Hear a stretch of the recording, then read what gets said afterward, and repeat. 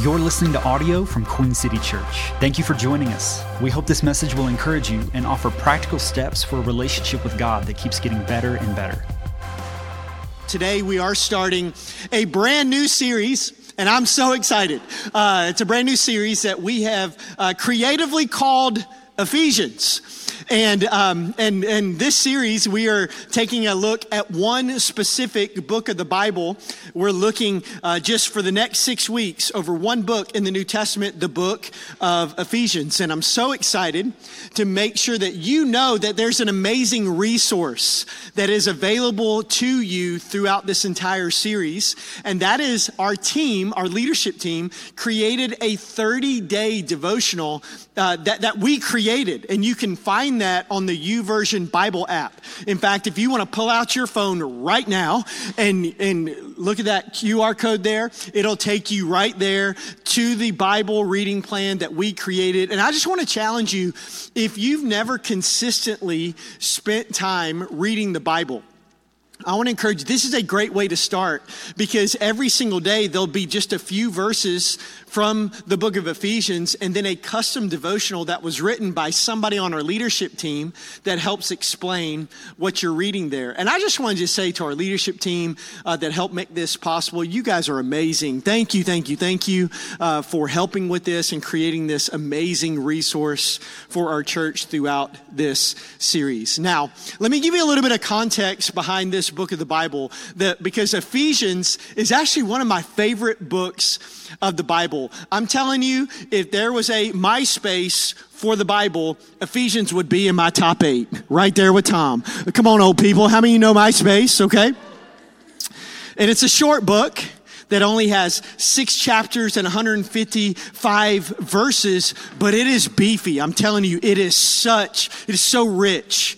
It is such an incredible book of the Bible. And this book of the Bible, the book of Ephesians, can really be divided into 2 parts. The first 3 chapters, Ephesians 1 through 3, is really all about understanding the gospel. It's making sure that it's laying down this very important foundational theology and doctrine, all about the good news of the gospel. But then the back half of the book, Ephesians 4, 5, and 6, are all about living the gospel. And it talks about how to practically live the gospel in your day-to-day life. And by the way, both of these things are very important. Like, you need to be able to understand the gospel. And that's something we work really hard to do around here, is for you to literally understand the good news of what God has done through his son, Jesus, that you understand the significance of his life and his death and his burial, and most of all, his resurrection and the impact that has on our life. But you need more than that. It's not just about knowing the gospel. You also need to live the gospel out. That's actually why we know the gospel, so that it can impact our life. How many of you know that, the gospel is so much more than just knowing something? It's about living something. And so both are very important. Now, this book of Ephesians is written by a guy named Paul. And Paul actually wrote 13 of the 27 books of the New Testament. And Paul is known as an apostle. An apostle in the Bible is somebody who helps plant and oversee a lot of churches. The difference between a pastor and an apostle is a pastor oversees one specific church. I'm a pastor. That's what I do. But there are apostles that help start and oversee a lot of churches. And that was Paul. And Paul is writing a letter. So the book of Ephesians is a letter to one of the churches that he helped plant and oversee. And it's in the city of Ephesus. And Ephesus is a very large, important, diverse, multi-ethnic, multicultural port city off of the Mediterranean Sea. And it is now what is known as the west coast of modern-day Turkey. And so he writes this letter to a church in that area of the world, in this city. And most scholars believe that the city of Ephesus was the 3rd most important and influential city in the Roman Empire, just behind Rome and Athens. So, like Cincinnati in the United States. New York, LA, Cincinnati, just right, close third. And so Ephesus was the third most important, influential city.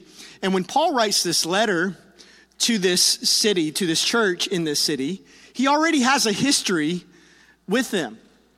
In fact, the first time he goes there is in Acts chapter 18. You can go read it, but it says in Acts chapter 18 that he doesn't stay there for a long time. Now, 2 years later, in Acts chapter 19, he goes back. In fact, the majority of Acts chapter 19 is his second time to Ephesus. But this time, the Bible says that he actually stays there between 2 and 3 years. And so over those 2 to 3 years, God does amazing things. In fact, in Acts chapter 19, verse 20, talking about that time span in that city, it says, "So the message about the Lord spread widely and had a powerful effect." And let me just be honest, that's something I'm praying for our city. I'm praying that the message about Jesus, the good news of the gospel, man, it spreads all across the greater Cincinnati area, but not just that it spreads, but that it has a powerful effect. And let me tell you, church, I'm also praying that we would be the answer to that prayer, that God would use us in such a profound way for that to actually happen. Now, 10 years later, after this verse, in 62 AD, which was about 30 years after the death and resurrection and ascension of Jesus. So Christianity is still very new. And so in 62 AD, 10 years after he was there for 2 to 3 years, Paul is actually sitting in a Roman prison. And he writes this letter that we're about to study over the next 6 weeks to that group of people, that church in the city of Ephesus.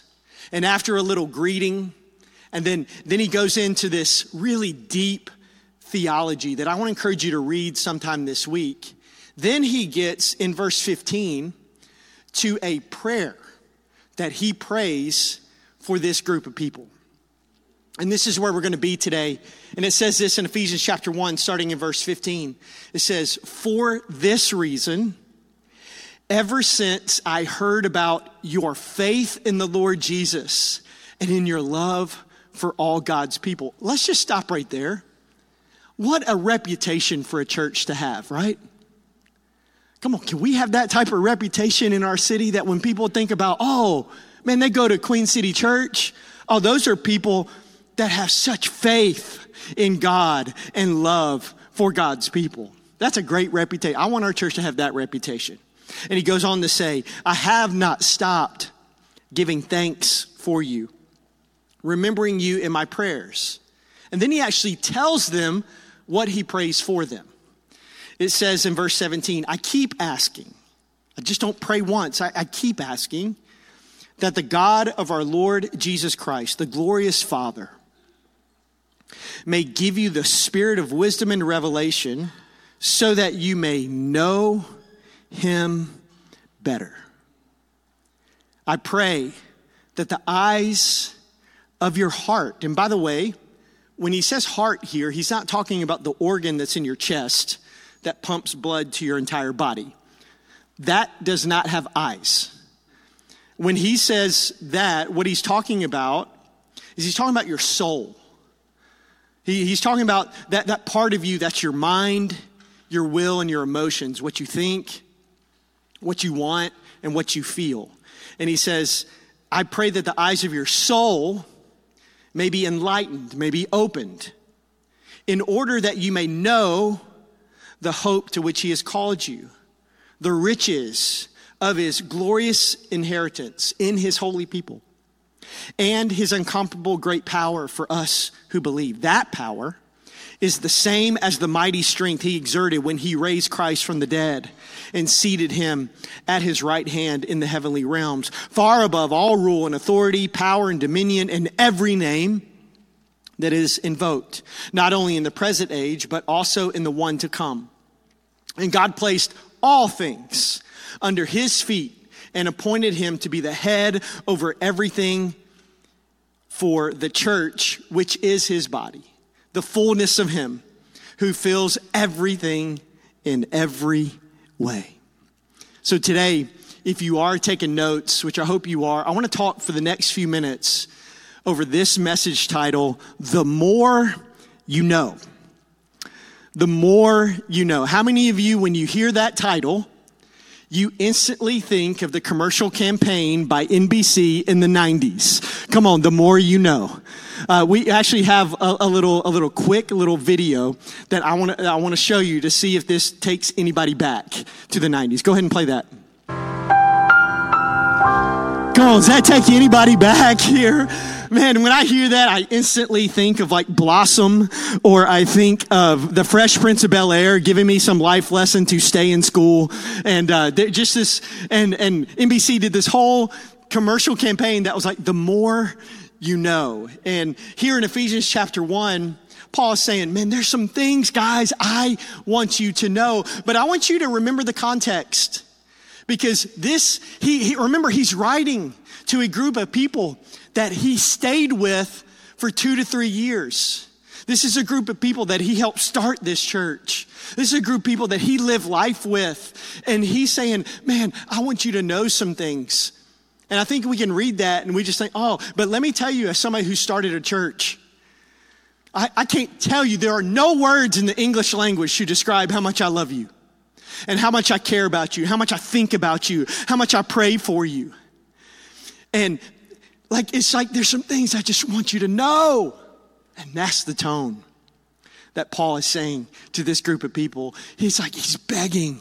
He's like, I just want you to know these 4 things. And he starts out by saying this. I just want you to, number 1, write this down if you're taking notes, know God better.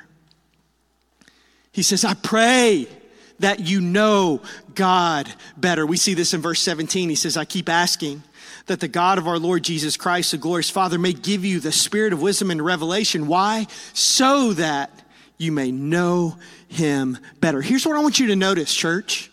Paul isn't praying for them to know about God.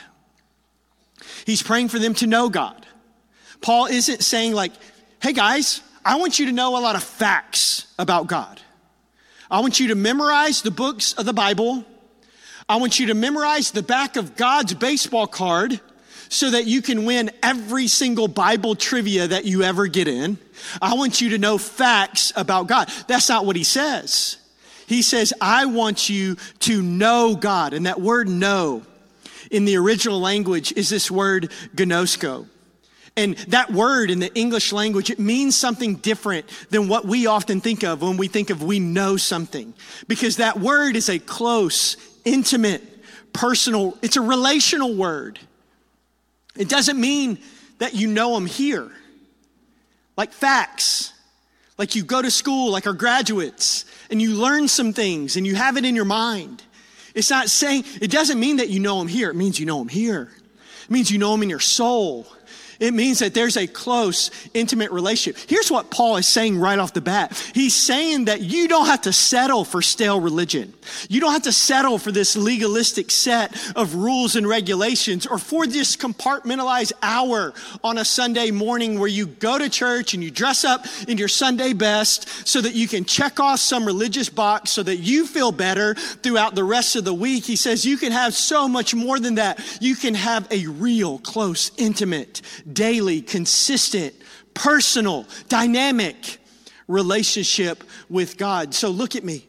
No matter who you are, no matter what you've done, no matter where you find yourself in your spiritual journey here today or listening online, like, here's what I want you to know. You can know God. Like you can. You can have that type of relationship with him. You can be close to God. You can have this personal, close dynamic. You can know God. Man, everything starts there. That's why Jesus, in John chapter 17, verse 3, he says this. This is Jesus talking. Now, this is eternal life. And I'm telling you, if Jesus were saying that, I would perk up. I want that. He says, this is eternal life, that they know you, the only true God, and Jesus Christ, whom you have sent. Church, Jesus' definition of salvation is knowing God personally, close.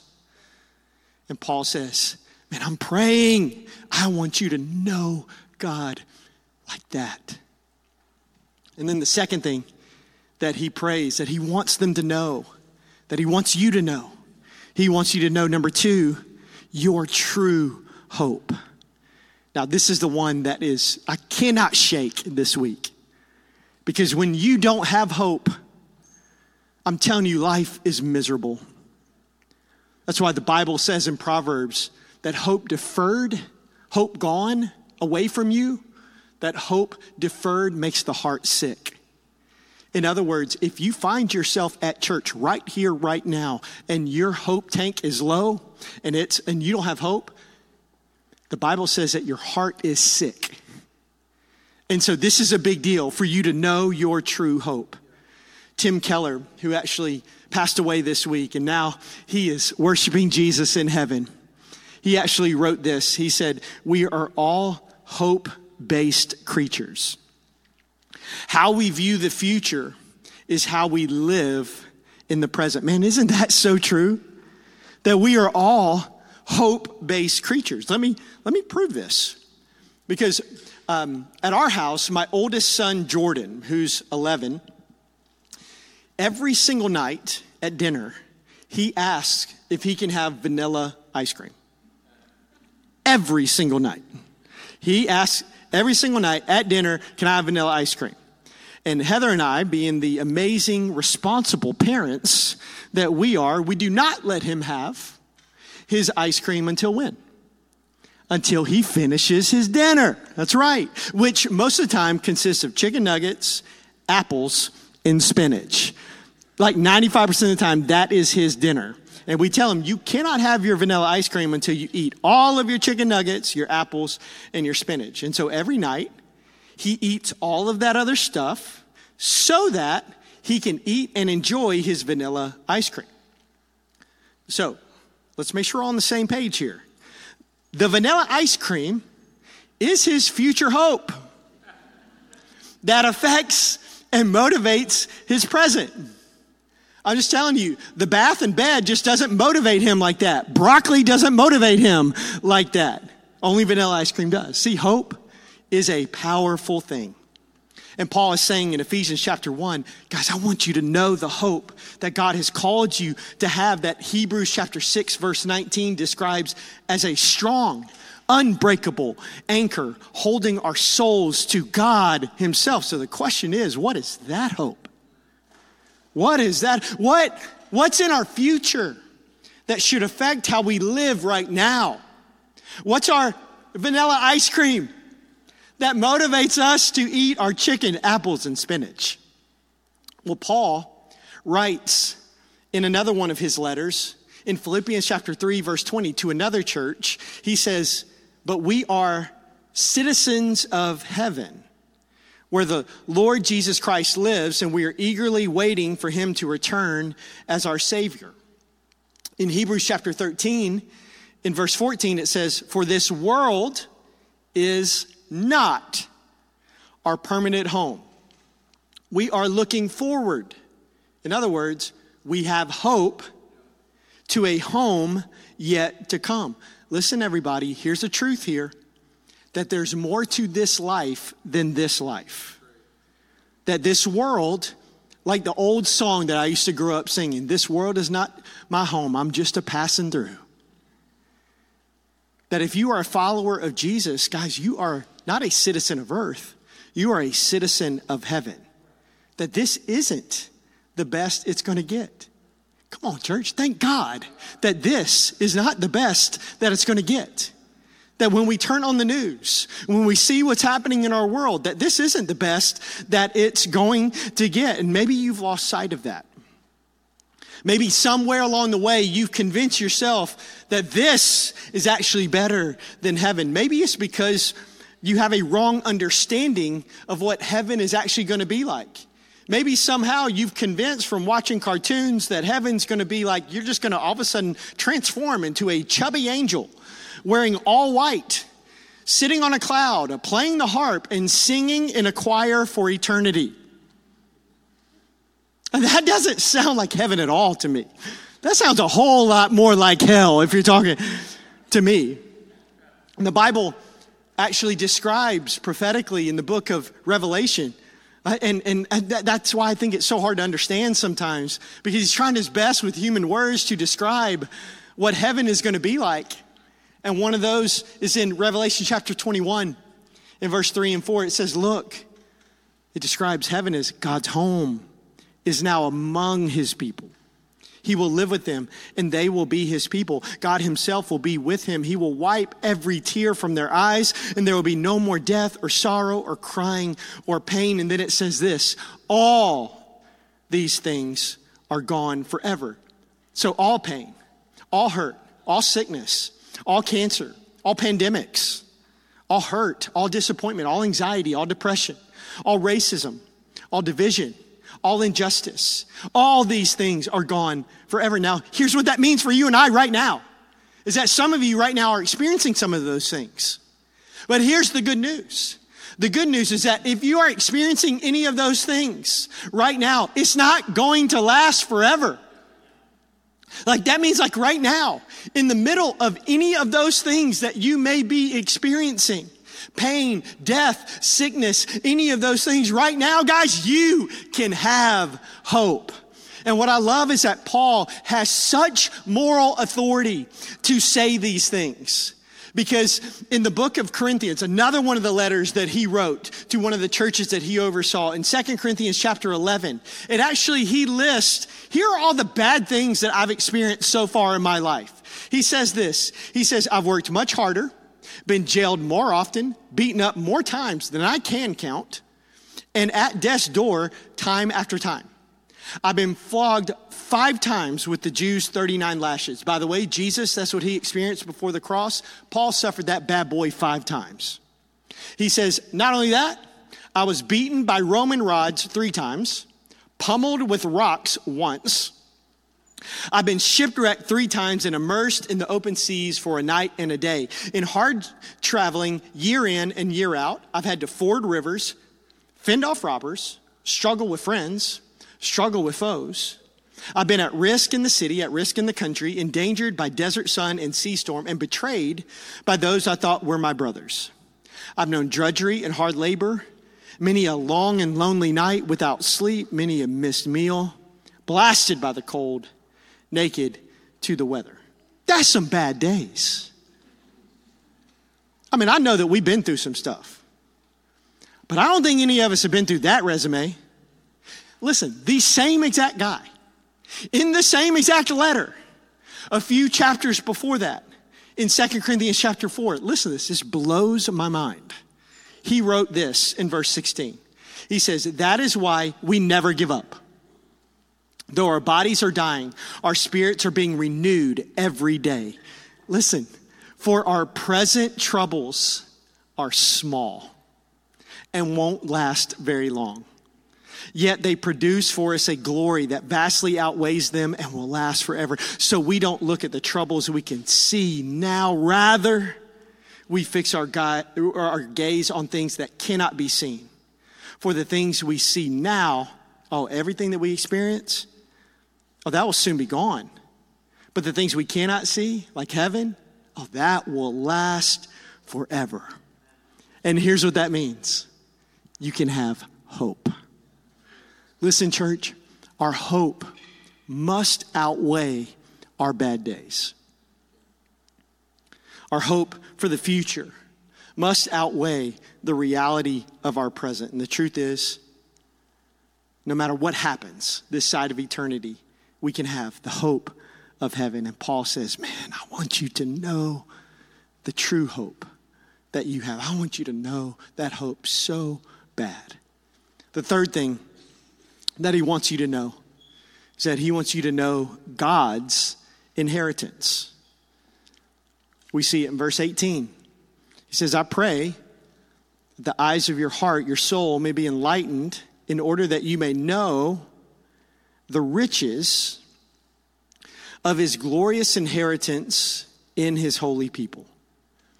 Let's notice something here, church. Notice that Paul isn't talking about his inheritance. Paul isn't even talking here about your inheritance. Paul right here is talking about God's inheritance. He prays that the eyes of our soul would be opened, that we would know God's inheritance. So the question is, what in the world is God's inheritance? And it says it right there in the verse. His holy people. In other words, you and I, we are God's inheritance. That when God looks at you, he says, you are my prized possession. You are my inheritance. Think about that for a moment. Think about out of all the things that God has created on planet Earth. And he says, oh, you, the person that maybe you even struggle to hear this right now. I want you to hear, you are my inheritance out of all the things that I created. That's why I think in the next chapter, he says that we are his masterpiece. In other words, our priceless work of art. That's who you are. You are his inheritance. And by the way, this is why God sent Jesus. And this is why Jesus did what he did. This is why he paid that high price. Because you are his inheritance. In fact, in Hebrews chapter 12, verse 2, oh, this is such an amazing, powerful verse. It says, because of the joy awaiting him, he endured the cross, disregarding its shame. In other words, like it wasn't nails that held Jesus on that cross. It was joy. It was the joy of what? The joy of his inheritance. The joy of what was on the other side of that pain and agony. It was you, and the fact that now we can have a relationship with you. And like, listen, God is so crazy about you that he's willing to pay the highest price of his only son just for the chance to have a relationship with you. Why? Because you are his inheritance. And Paul prays, man, I just want you to know so bad that you are God's inheritance. And the last thing he prays. So he prays those three things and he says, well, there's one more thing I can't leave out.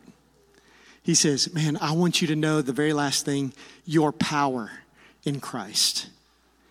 He says, I want you to know your power in Christ. This is so important. Here's what it says in Ephesians chapter 1. It says, I pray that the eyes of your soul may be enlightened, that you may know. And then he lists those first two things and he says this, I want you to know his incomparable great power for us who believe. That power is the same as the mighty strength that he exerted when he raised Christ from the dead and seated him at his right hand in the heavenly realms, far above all rule and authority, power and dominion, and every name that is invoked, not only in the present age, but also in the one to come. Here's what Paul is saying. Paul is saying, if you are a Christian, if you are a believer, if you are a follower of Jesus, that's my favorite way to describe it. That we don't follow the world, we don't follow culture, we follow Jesus. That if you are a follower of Jesus, you have access to power. And what's cool is if you study the original Greek language, it doesn't say that you have a little bit of power. It says you have a whole lot of power. In fact, the Greek word, there is this word dunamis. And it's the root word where we get the English word dynamite. And he says, that's the type of power that you have access to. It's not a little bit of a power. It is dynamite power. You have that type of power. In verse 20, it actually says that it's the same exact power that raised Christ from the dead. Now, I don't have a clue how much power it took to raise somebody who was dead back to life. But I imagine that it's a lot of power. God says you have access to that type of power. And that's power that not only saves you for eternity, but it's power that has the ability to change your life right now. It's power to change things in your life that would never be changed unless that type of power was involved. There's some things in your life that you are convinced that will never change. And it's because you've tried everything. And you've tried, and your willpower is not enough. Your power is not enough to change it. But God says, hey, there's some explosive dynamite power that is available to you that can change the things that you never thought could change. Like power to heal, power to set you free, power to break the chains of addiction of something that you battled your entire life. Like power to restore your marriage or a broken relationship. Power to lift anxiety and depression. Power to remove shame that has been owning your life. Power to live the life that you know that God has called you to live and do the things that you know that God has called you to do, but for whatever reason, you in your own power doesn't have enough. And he says, you have access to that type of power. Here's what's crazy. Later in the book of Ephesians, when it gets to the not just understanding the gospel part, but the living the gospel part, I'm just telling you, prepare yourself. When we get there, it's going to get all up in your kitchen. It's going to challenge you. It's going to show all these things of like, man, I don't do that very well. Like, for example, here's some things. Just listen to these. These are all things that are coming. Just get ready. It's going to be so much fun. These are things that are coming. Paul tells us to do stuff like this just in the book of Ephesians. Live a life worthy of your calling. Always be humble and gentle. Be patient with each other. Make allowance for each other's faults. Make every effort to be unified. Stop telling lies. Oh, listen to this one. Don't let any unwholesome talk come out of your mouths. Any. Get rid of all bitterness, rage, and anger. Forgive each other. Oh, this is the last part that's so hard. Forgive each other just as God forgave you. And then he just throws this in. By the way, all that's Ephesians chapter 4. And then he starts Ephesians 5 with this. And imitate God in everything you do. When I hear that list of what's coming, I don't know about you, but let me tell you where my mind goes. How in the world are we to do that? Is Paul literally setting us up for failure? Is he asking us to do something that there's no way that we could possibly do it? And the answer is there's no way in your own power that you can do all those things. But the truth is there's only one way that you can actually live what he's going to ask us to do coming up. And that's by the power of his Holy Spirit. And Paul prays, guys, I want you to know that power is so bad. So the question is, well, how do we tap into that power? How do we get that type of power? Here's the good thing. You don't have to earn it. You don't have to go to church a certain amount of times. You don't have to finish your Ephesians devotional on YouVersion. You don't have to do any of that stuff. You don't have to beg for it. You don't have to say, God, I beg. Here's the cool thing. You want to know how to get that power? You want to know it's only one way. It's only one way. By faith. That's it. You mean I don't got to jump through any theological hoops? You mean I don't have to go to church a certain amount of time? You mean I don't have to clean myself up first? You mean I don't have to stop doing that on Saturdays?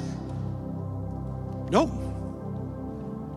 It is one way, and it is by faith. By the way, almost everything in the kingdom of God is by faith. I don't know why. It's just how God rolls. That's just how he rolls. Everything is by faith. Just think about it. How do you receive salvation? By faith. How do you know that you're saved after you receive that salvation? It's by faith. You don't get mailed something, right, from God. Like, hey, guess what? You got it. There you go. How do you know? It's by faith.